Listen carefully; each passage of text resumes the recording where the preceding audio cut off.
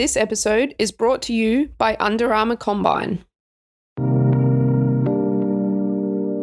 Is Lauren Jackson's return the greatest in sporting history? We think it just might be. The 4-time Olympian, 2-time WNBA champion, 3-time WNBA MVP, 7-time WNBA All-Star, Naismith Memorial Basketball Hall of Famer, and now mother of 2, is returning to compete at her 5th World Cup in Sydney from September the 22nd. After being forced to retire due to a persistent knee injury in the lead up to the Rio Olympics in 2016, LJ has a renewed sense of perspective about the game and about life itself.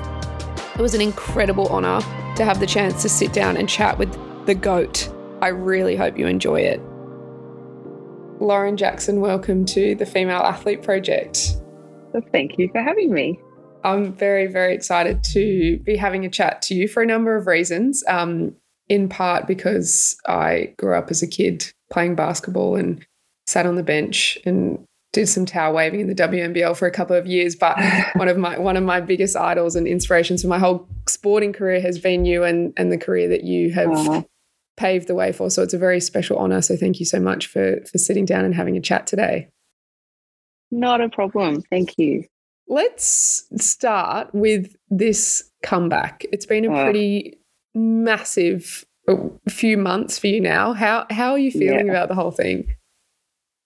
Look, I don't know how it has gotten this far. I really wanted to play for Albury Wodonga in the NBL 1, and that was like my first goal. And then it just morphed into this. And now I'm in training camp with the Opals on the Gold Coast, and between training, struggling to walk, on the massage table, pretty much, every waking hour. But yeah, look, I don't know how it got to this point, but it has, and I'm truly just honoured to be here. It's such a different experience for me now. So, how did that?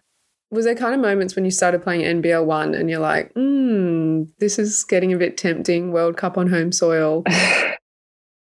Look, it was really funny because I think when I announced that I was playing NBL 1, everybody just went, she's coming back. She's making a comeback. So that was back in February, and that was even before I'd put a uniform on or even had a team training or whatever. But it was sort of in the back of my mind, like that people were talking about it. And, I'd had just a few conversations around work and at home with family and friends, just joking about it, like, oh, would you do it? Would you do it? And just ribbing me a little bit. And I think that just with that in the back of my mind, even though it was never the aim or whatever, it was there, I knew it was happening. And also too, because I'm an ambassador for the FIBA World Cup as well. So I don't know, I just started playing again, and then I was playing okay, but I didn't know if that would translate into a higher level of basketball once I sort of trained with the Opals, and sure enough, I could still sort of mix it with them. And, I didn't think I'd go beyond the Canberra camp. I said to all the girls that I'm honoured to be here, so glad to be here. I don't expect that I'll be going to New York. And next thing you know, I'm going to New York, and then now I'm here. So that's how it's happened.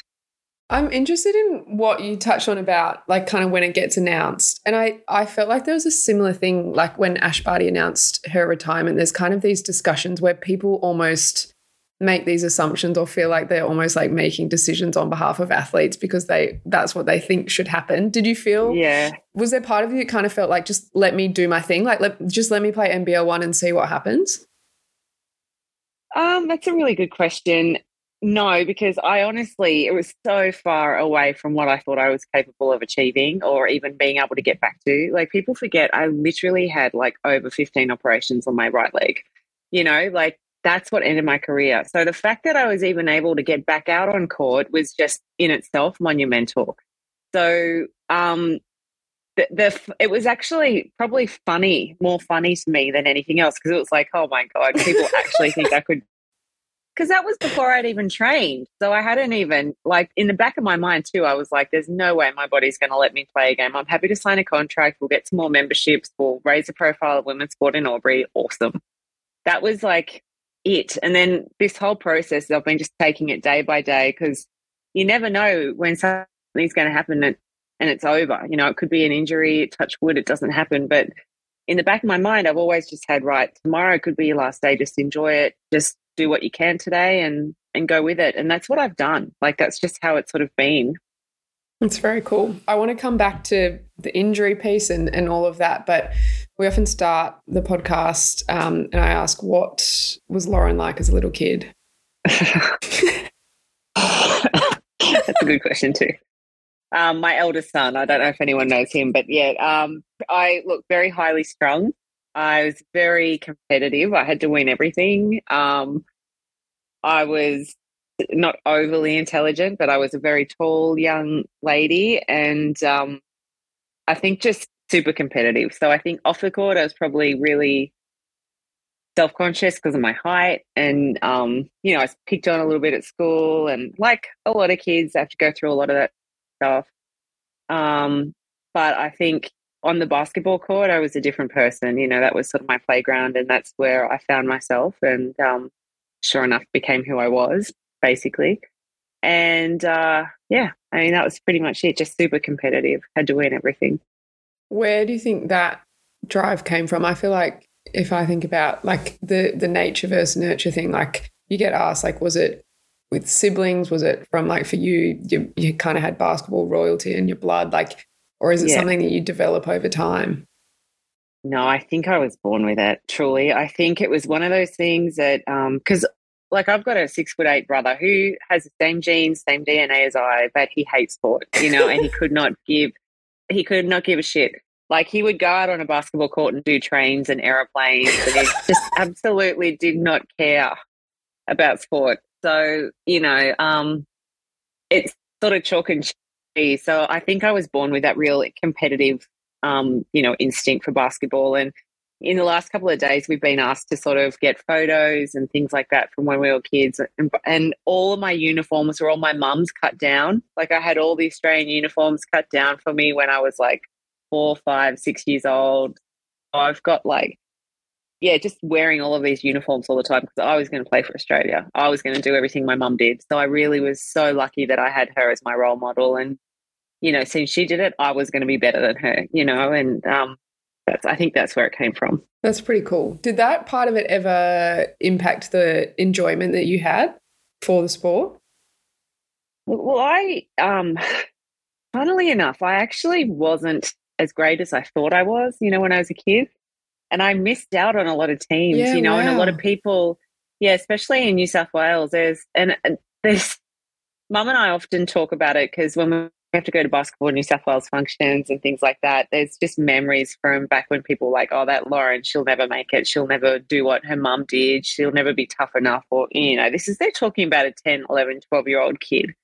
So it's kind of brutal, you know, that that culture and that inherent, tall poppy syndrome. I mean, I was a baby when that was happening. So I missed out on a lot of teams. But then, I don't know, someone saw me. Someone said, nope, she needs to be at that camp. And then from there, it was just up. You know, you just sort of got to break through that first level of bureaucracy sometimes. And the right person sees you and you're on your way, you know. Was there part of you that thought about giving it up? Nah, I loved it. It was...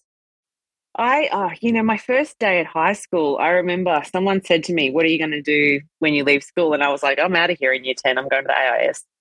Yeah. I'm going to be playing basketball. So I had, like, in my mind, I had this pathway. It was all set. And I sort of, it was a dream, I suppose you would call it that. It wasn't, you know, I'd go into the basketball stadium and I'd see a picture of the AIS women's team or the Oz 94 women's Opals team. And I just knew that that's where I was going to be. And yeah, I guess I don't know, it's that belief. But I think too, also having my mum who'd done it all before, who was a captain and who was looked at as someone that was really important in that history of the Opals, having her made me realize I can do that as well. And I got bigger than my mother. Like, I was taller than her by the time I was 12.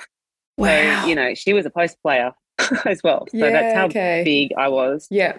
Yeah. How has your relationship with your mum progressed throughout your different stages of your life? Oh, that's another good question. Well, look, I was a real mummy's girl growing up, and I used to get massive anxiety leaving it. So we used to get billeted out on road trips and things like that, and I couldn't function. Like I literally could not breathe when I wasn't with her. Like if I was in someone else's house, then I had real panic attacks.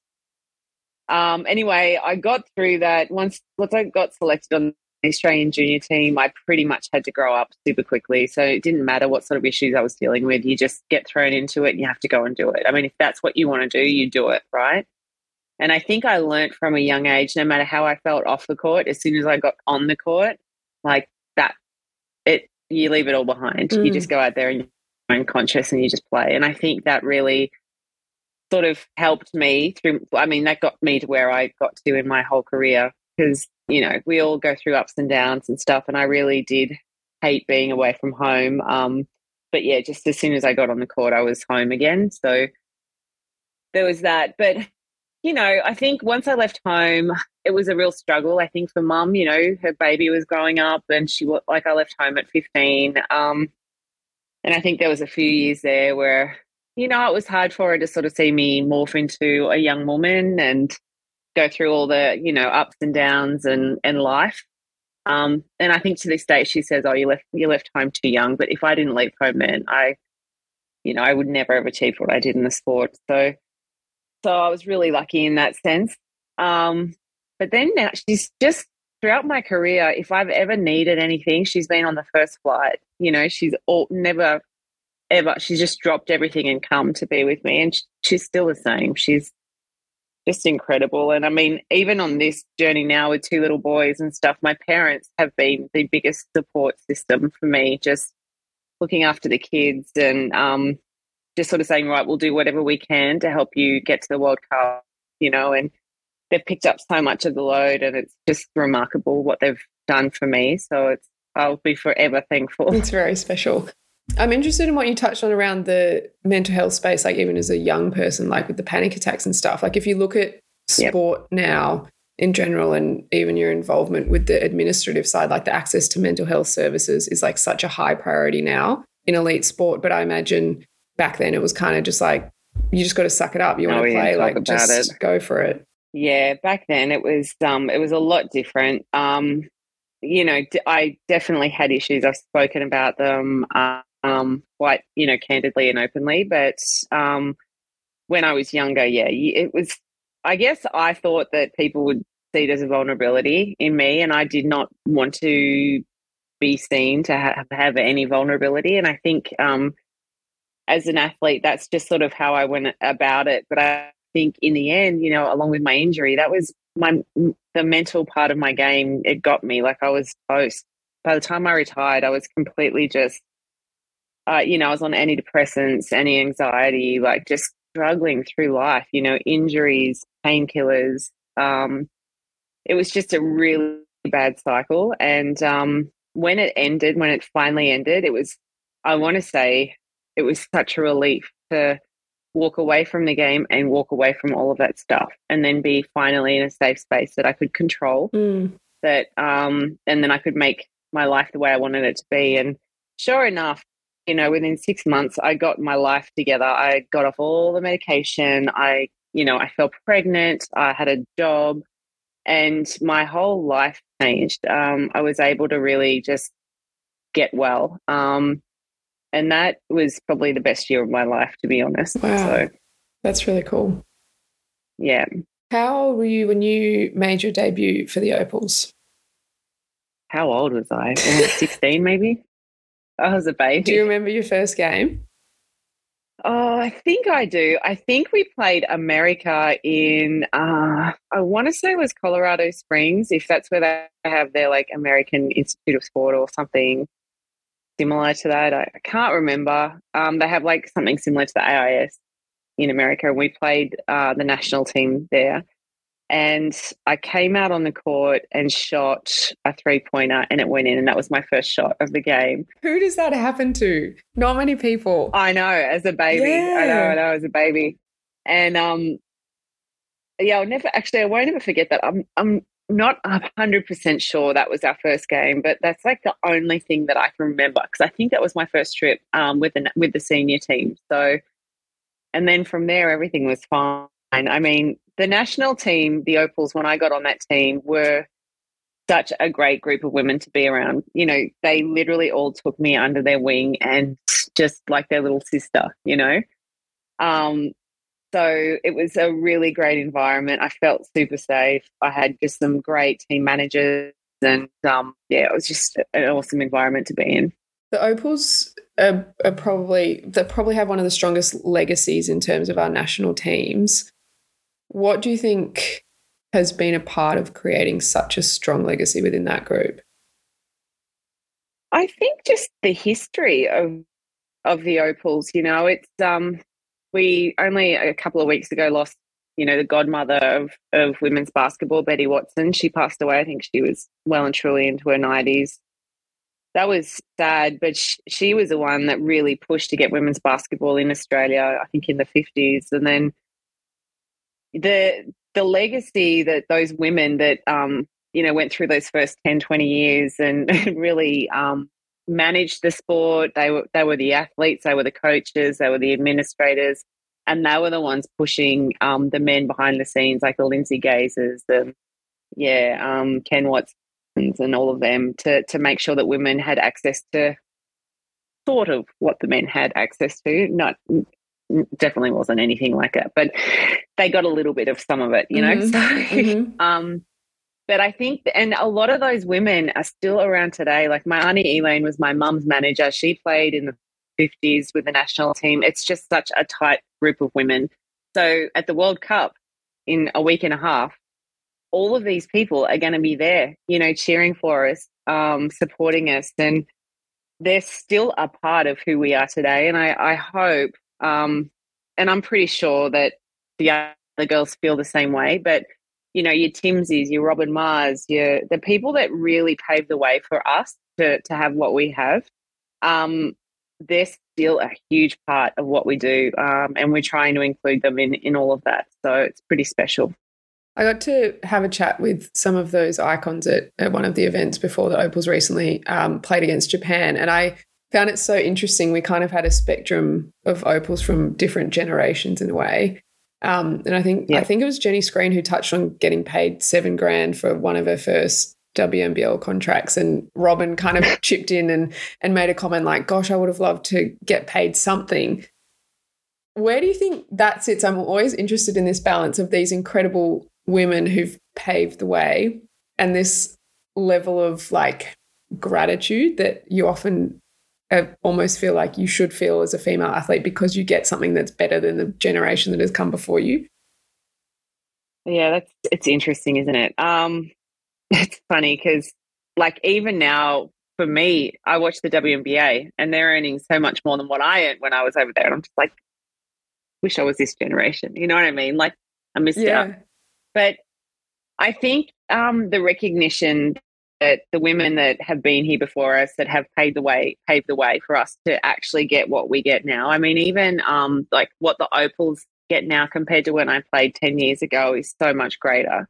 And I think that sometimes, you know, that can go unrecognized, and you know, you're as an athlete, you're in the moment, you're just thinking about what's right, what's wrong right now, not where we've come from. And I think sometimes it's really humbling just to listen to what people had 10 years ago as opposed to what they've got now, and then maybe ask about how it got to this point, maybe talk about it. I mean, I think women, you know, we are very empathetic and we have this natural, you know, want for gratitude, you know, and we want to be, that's who we are, right? So to be able to just have the conversation and acknowledge, you know, where we came from, how we got here and everything, I think that's really important. Men don't have to do it. That's fine. But I think as women, we're very different. And the way that we function and the way that we work is, you know, we have to sort of talk about these things. Mm-hmm. So I think that sort of, I don't know if that makes sense, but no, yeah. It does. Anyway. It definitely does. You touched on the WNBA there. So it was 2001. You went as the first draft pick to the Seattle Storm. What was the experience like from kind of this kid who sounded like you didn't really like leaving home to moving to the other side of the world. No. Look, I got over there and I wasn't old enough to drink. And anyone who knows me knows I love a vino. And so that was like the first issue that I had because, that was a real problem. We lived on top of this convenience store and but look, I think I was really nervous. I was super scared and pretty much through any new experience in my life, you'll hear me say I was scared. I was worried. I was, shitting myself, which still am. Like to this day, it happens. But it literally is about putting one foot in front of the other. Like you've just got to take the step. They're not big steps. You've just got to get in a car. You've just got to walk into the training facility. Just got to get on the court. And it's for me, it's just that process that almost and being in the moment, breathing your way through it. And I've learned to do that. That when I was younger, I really I struggled with all of that stuff. But looking back, I think, wow, you were so strong because I didn't have the tools to deal with all of that stuff. And I was just sort of winging it and highly strung, very highly strung all the time, always looking for ways to forget about it and do fun stuff and, not have to really face any issues. But I think the fact that I got through it and I'm here today and I know how to really deal with that, it's, testament to young me who didn't ask for any help ever. Yeah, wow. Do you feel like this dream that you had to be so good at what you did contributed to being highly strung and on edge and feeling like you needed to find fun stuff outside of it? No, I think I was just looking for a way to sort of get out, not have to worry and not have to think too much. I think that was, for me, back then when I was put in situations where I was really uncomfortable, where my mum wasn't there just to sort of pick up the pieces or my dad, where I didn't feel safe, I'd put myself in situations where I didn't think about it. And, people have their vices, right, for different reasons. For me, it was literally about just coping. It was a coping mechanism. And, whether it was just sometimes they were not good coping mechanisms.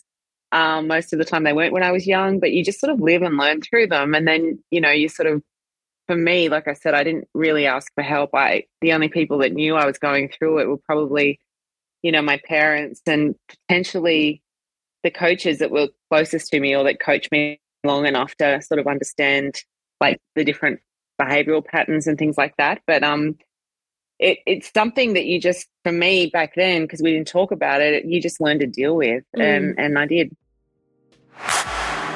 This episode is brought to you by Under Armour Combine. UA Combine is a new training competition open to all athletes wanting to test their limits. The first event is held in Sydney on Saturday, the 17th of September. Register now and get your free competitor kit by visiting uacombineau.com. What were the biggest differences you noticed? Because you've obviously spent so much time with the Canberra Capitals during your WNBL career. What were the biggest differences you noticed when you headed over to the States to play in that league? Well, there was a different level of professionalism. I think, even back then they had a collective bargaining agreement, I think. A lot of the resources that we had were NBA resources. So I think the WNBA was created as sort of an off-season to the NBA. So there would be basketball running year-round, and our franchise was attached to the Seattle Supersonics at the time. So we had the same training facility as them. The locker room was incredible. All of our uniforms, our training uniforms, everything was just immaculate. There was no shortage of anything. And I think, it was just that level of professionalism, and then also too, here, even now with the Opals, we do a lot more together off the court. In America, it's like you get here at training at this time and you're on the bus to go to the airport at this time, and you're at the game at this time. The rest of your time is yours. Okay. There's no sort of expectations on what you do outside of trainings and games. So, I think, again, and that's another aspect of sort of growing up in an environment like that, because you've got to learn how to eat when you're on the road all the time. You've got to learn how to train. where to train. You got to, it's sort of, we didn't have gym coaches who were sort of working with us in hotel gyms or anything. We had to sort of figure it all out on our own. So I think that was the difference. Whereas here in Australia, they tried to do it. They tried to do it together collectively. During your time, you won 3 WNBA MVPs, 2 titles, 7 All-Stars, and then your number 15 was retired by the Seattle Storm. Yeah.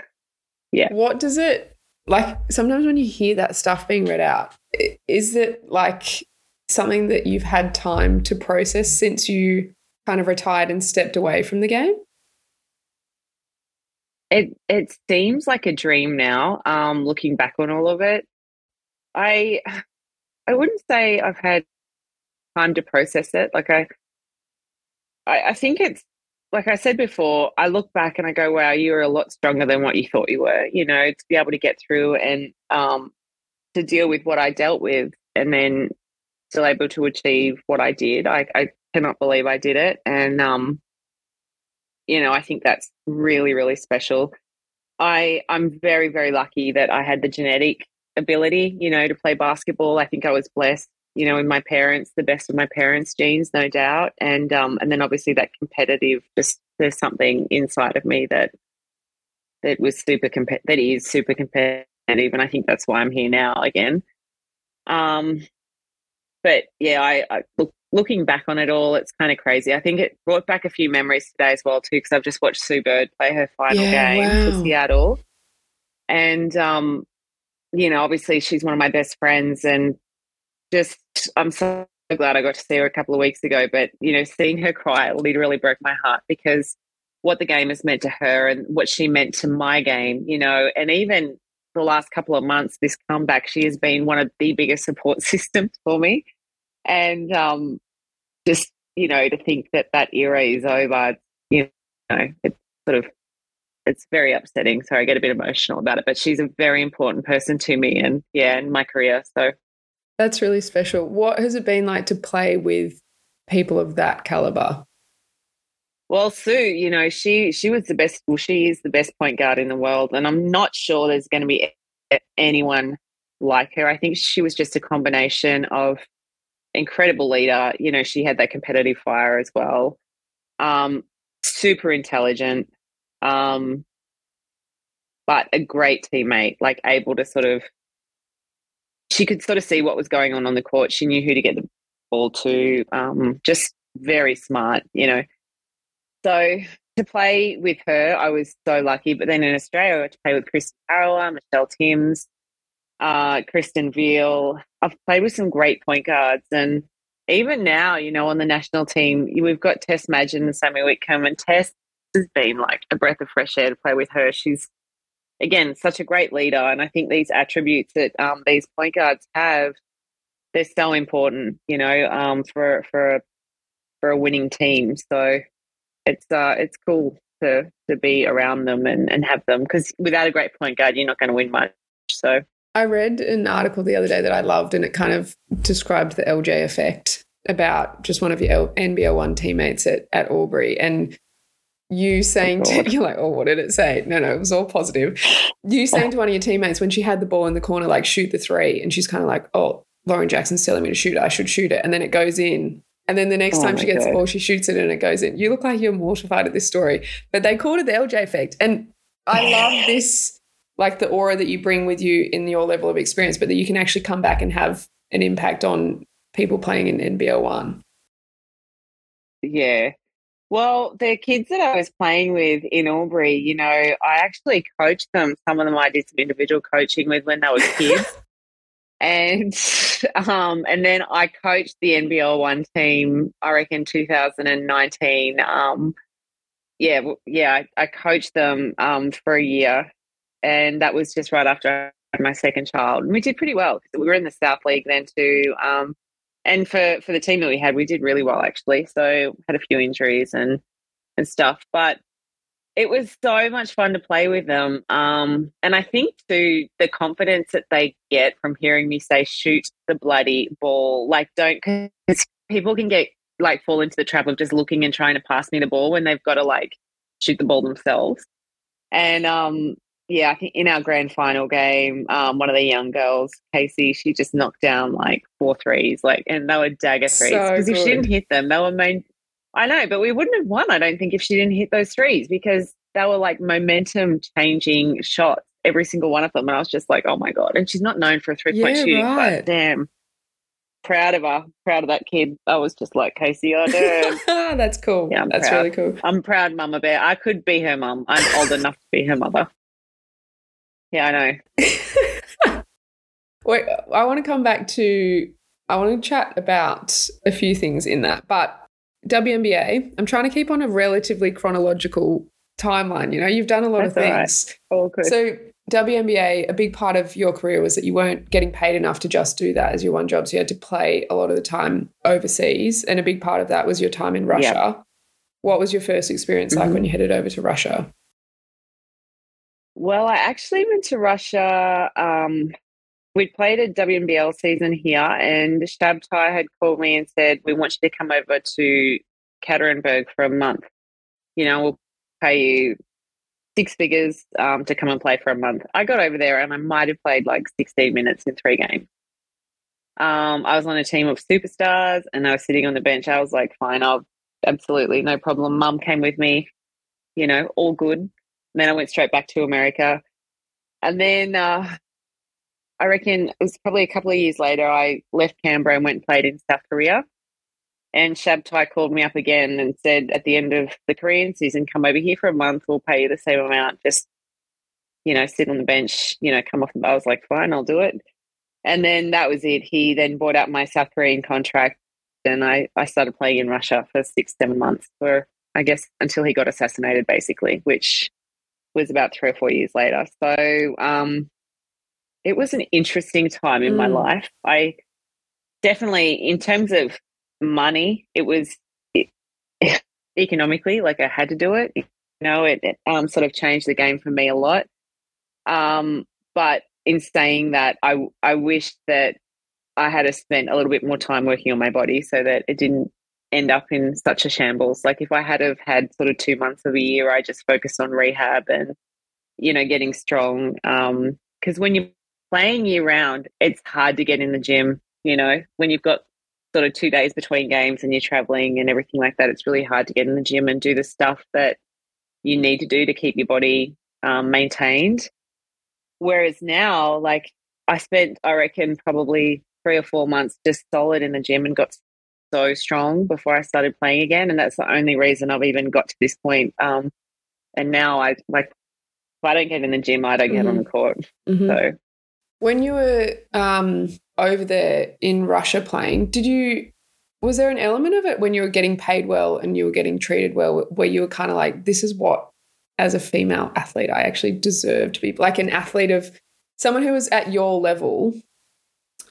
I'm trying to think, like, I feel like a lot of time as a female athlete, I almost feel like I have to justify that what we do in women's sport has value, and that just when you compare it commercially to the men's game, and say if you compared WNBA to NBA and all of these arguments around broadcast and ticketing and numbers and all of those things, was there an element of relief of like, I'm actually getting rewarded for being a good athlete?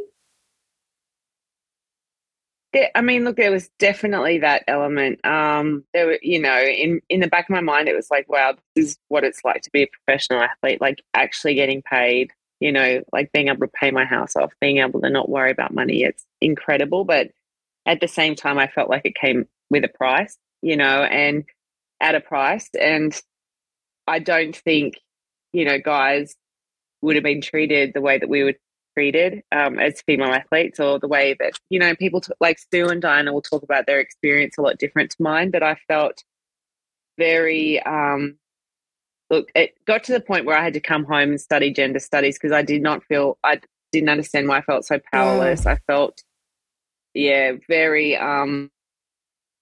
look, there's a lot of stories and a lot of things that happened over there that I will never, ever talk about publicly. But it, like I said, it came with a price, and I really struggled with that at the time.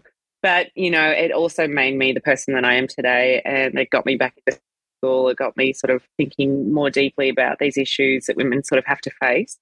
Like I said, economically, yeah, there were moments where I was like, this is the life. You've got a credit card. We're able to go around shopping in the best shops in Europe, and we're flying privately. We're getting paid. It's incredible, but it wasn't all incredible, you know. So at the, you know, it wasn't a great, you know, experience, but it wasn't, in the same breath to Shabtai.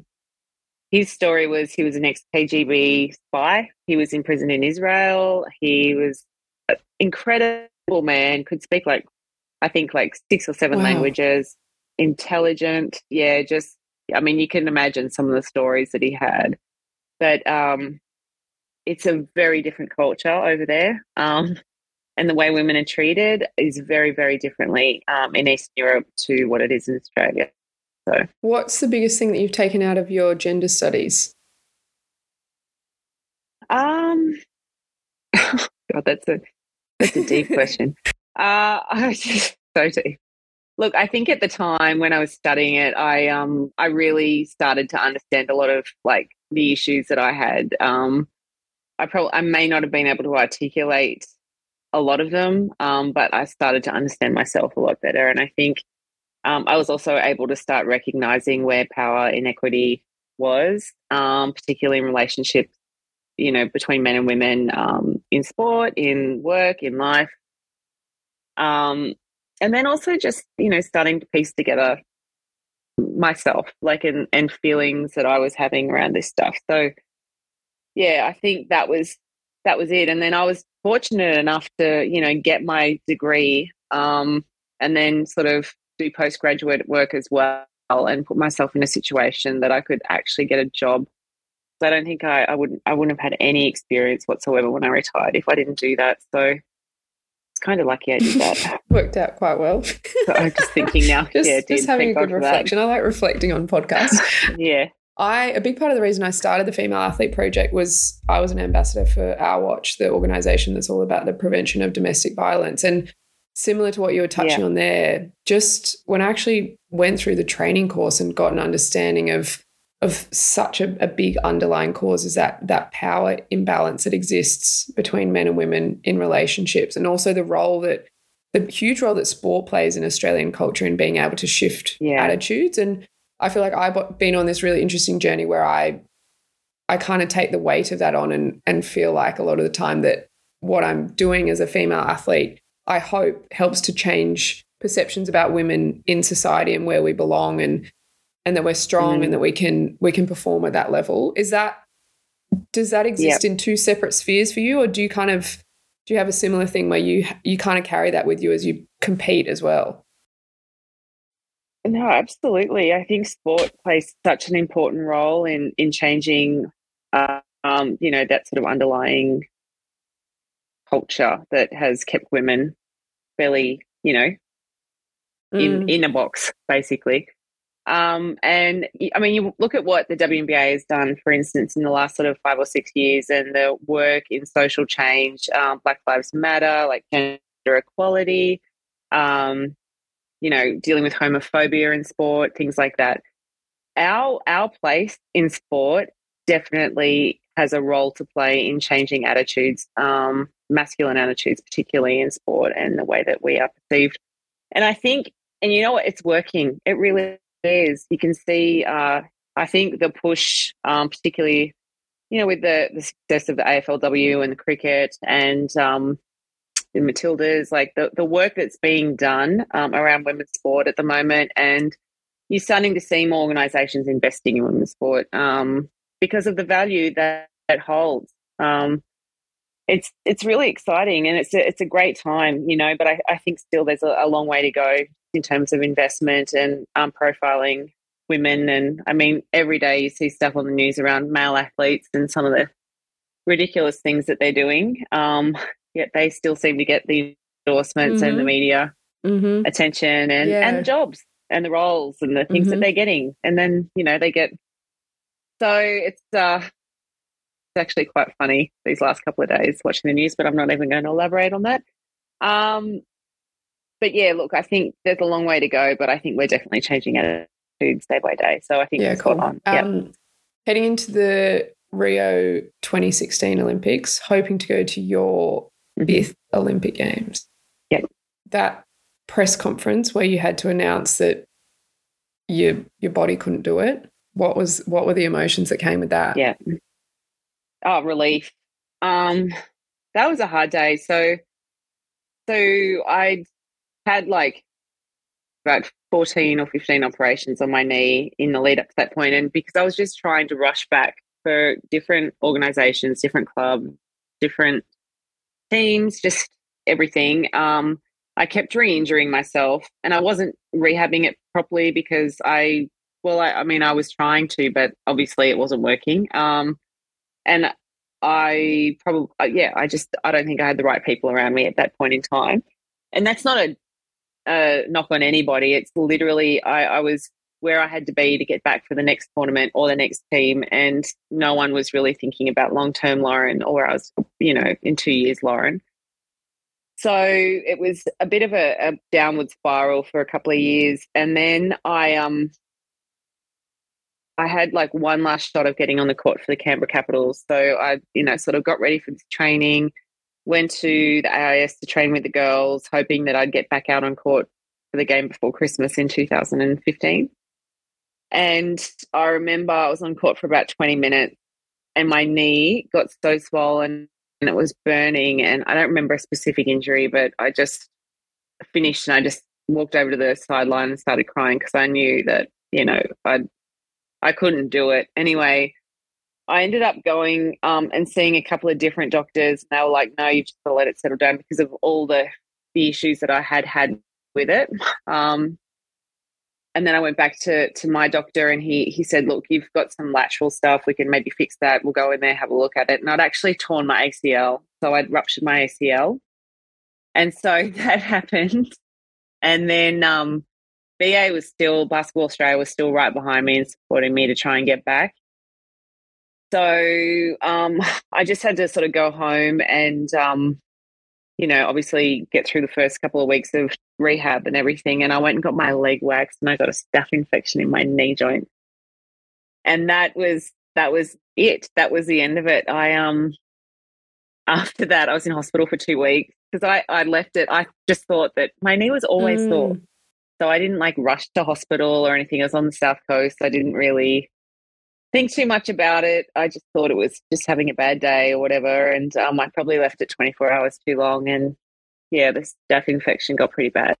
So I was in hospital for 2 weeks, and that was basically it. That was when I found out I'd have to have a knee replacement or half knee replacement, and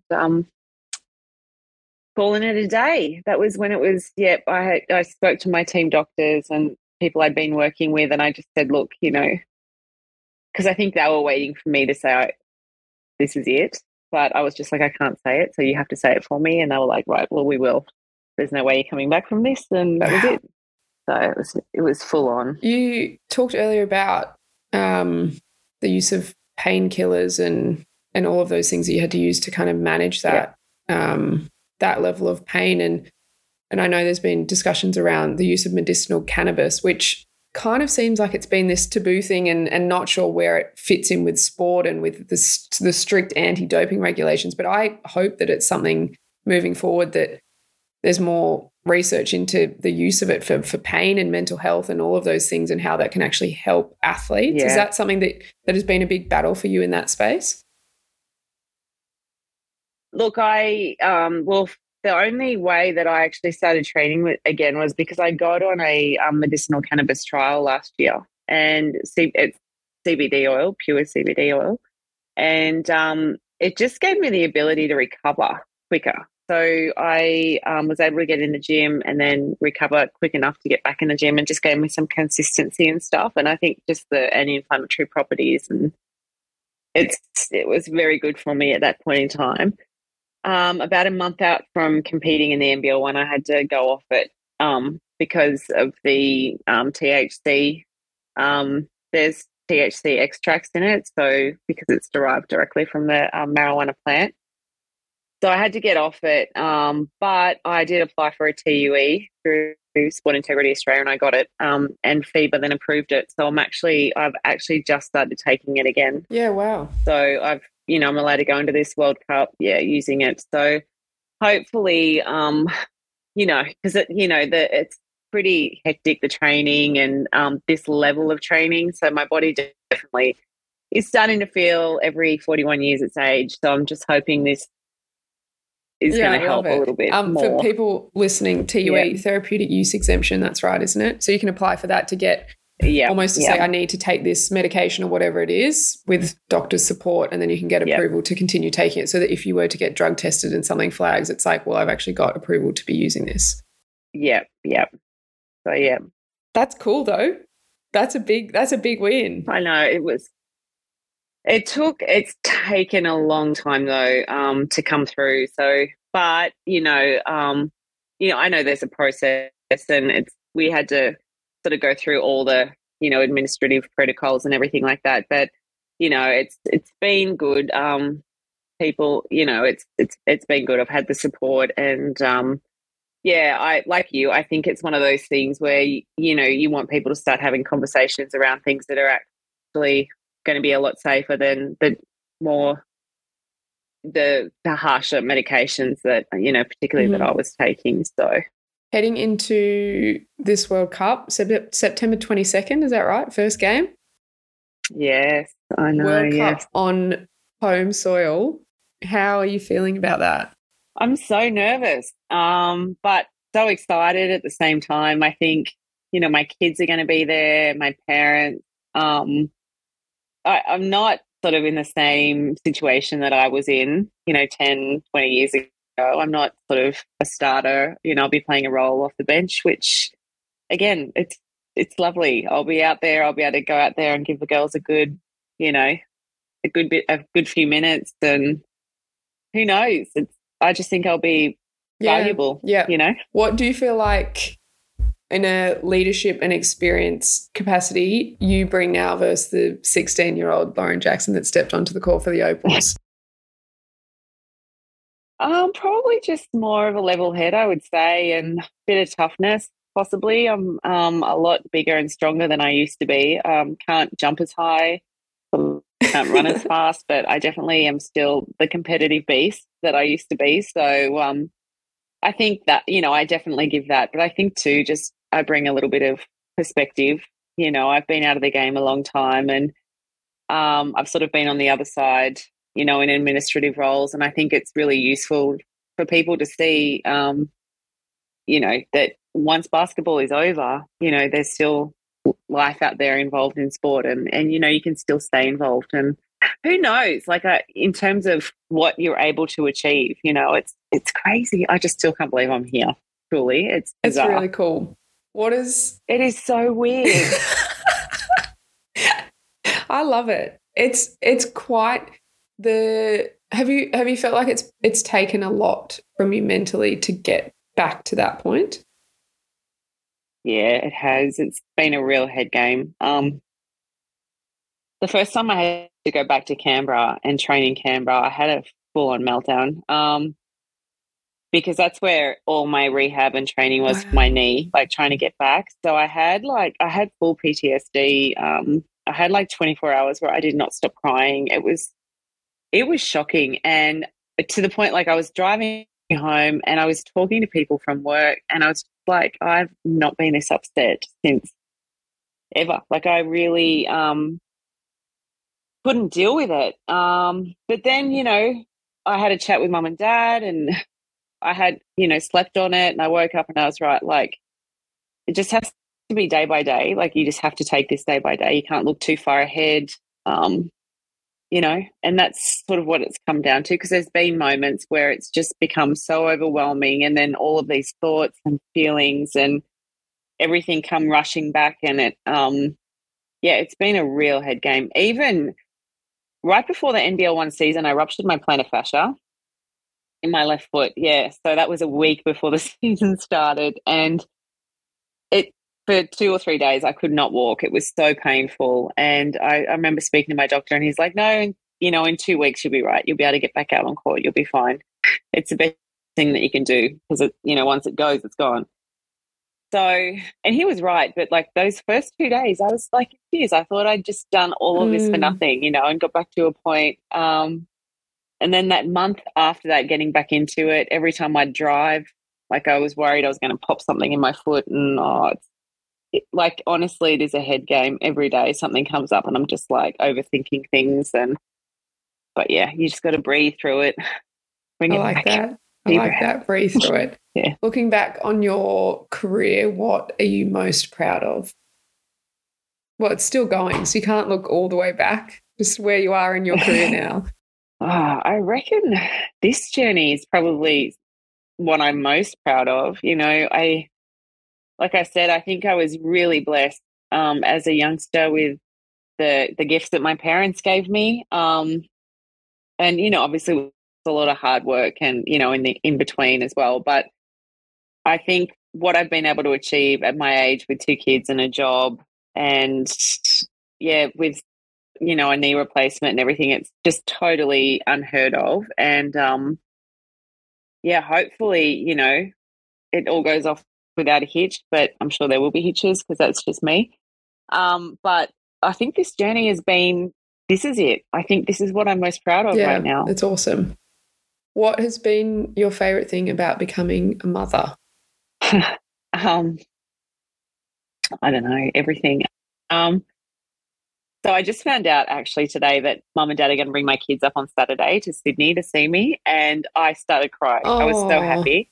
So I think it's honestly, they're my little best mate, you know, and it's just it's been hard because before this started, I hadn't left either of them like for a night. You know, I would take them everywhere with work, and Basketball Australia has been so supportive. Like, they make sure that if I have to travel and stuff, the kids can come. Like, they've been super supportive. So once I started with the Opals and everything, I started leaving them for a couple of days at a time. Oh, they did not like it at all. But I think just not being the focus of my life, I think having those 2 little people and making sure that they are completely fine and safe and healthy is the most important thing in my life. And I think that's you know, the most incredible thing about motherhood, because I don't have to worry about myself anymore. It's about them. To wrap us up, you're going to do World Cup and you've just signed on to play another season of WNBL. You're crazy. I'm so impressed by you. You're crazy. I haven't done it yet. We'll see how it goes. Exactly. What do you hope for the future of the game of women's basketball in Australia? Look, the WNBL has been around for like over 42 years. I think it started the year of my birth, so it's been 40. So it would have been 42 or 43 seasons. Wow. So, because there was 2 seasons in 1 year, I think, early in my career.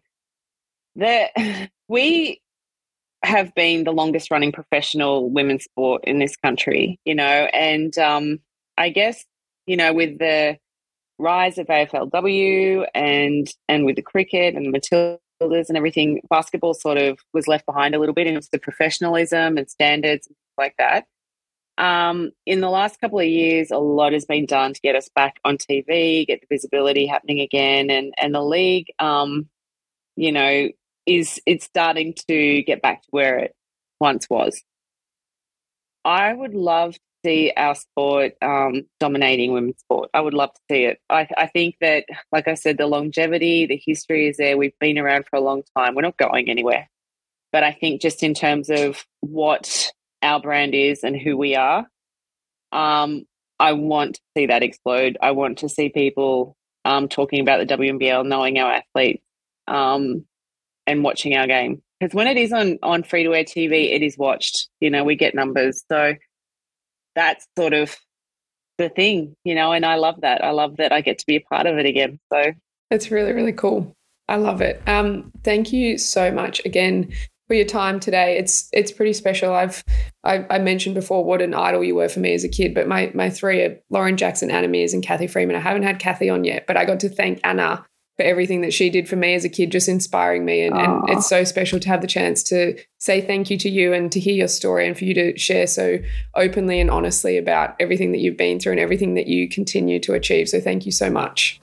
Thank you for having me. You're doing a great job yourself. So thank you very much. I appreciate that. Thank you. Thanks so much for listening. For more women's sports news, stories, highlights, and merchandise, check out our Instagram at The Female Athlete Project. We would absolutely love if you could subscribe to the podcast and leave us a review to let us know what you thought. See you next time.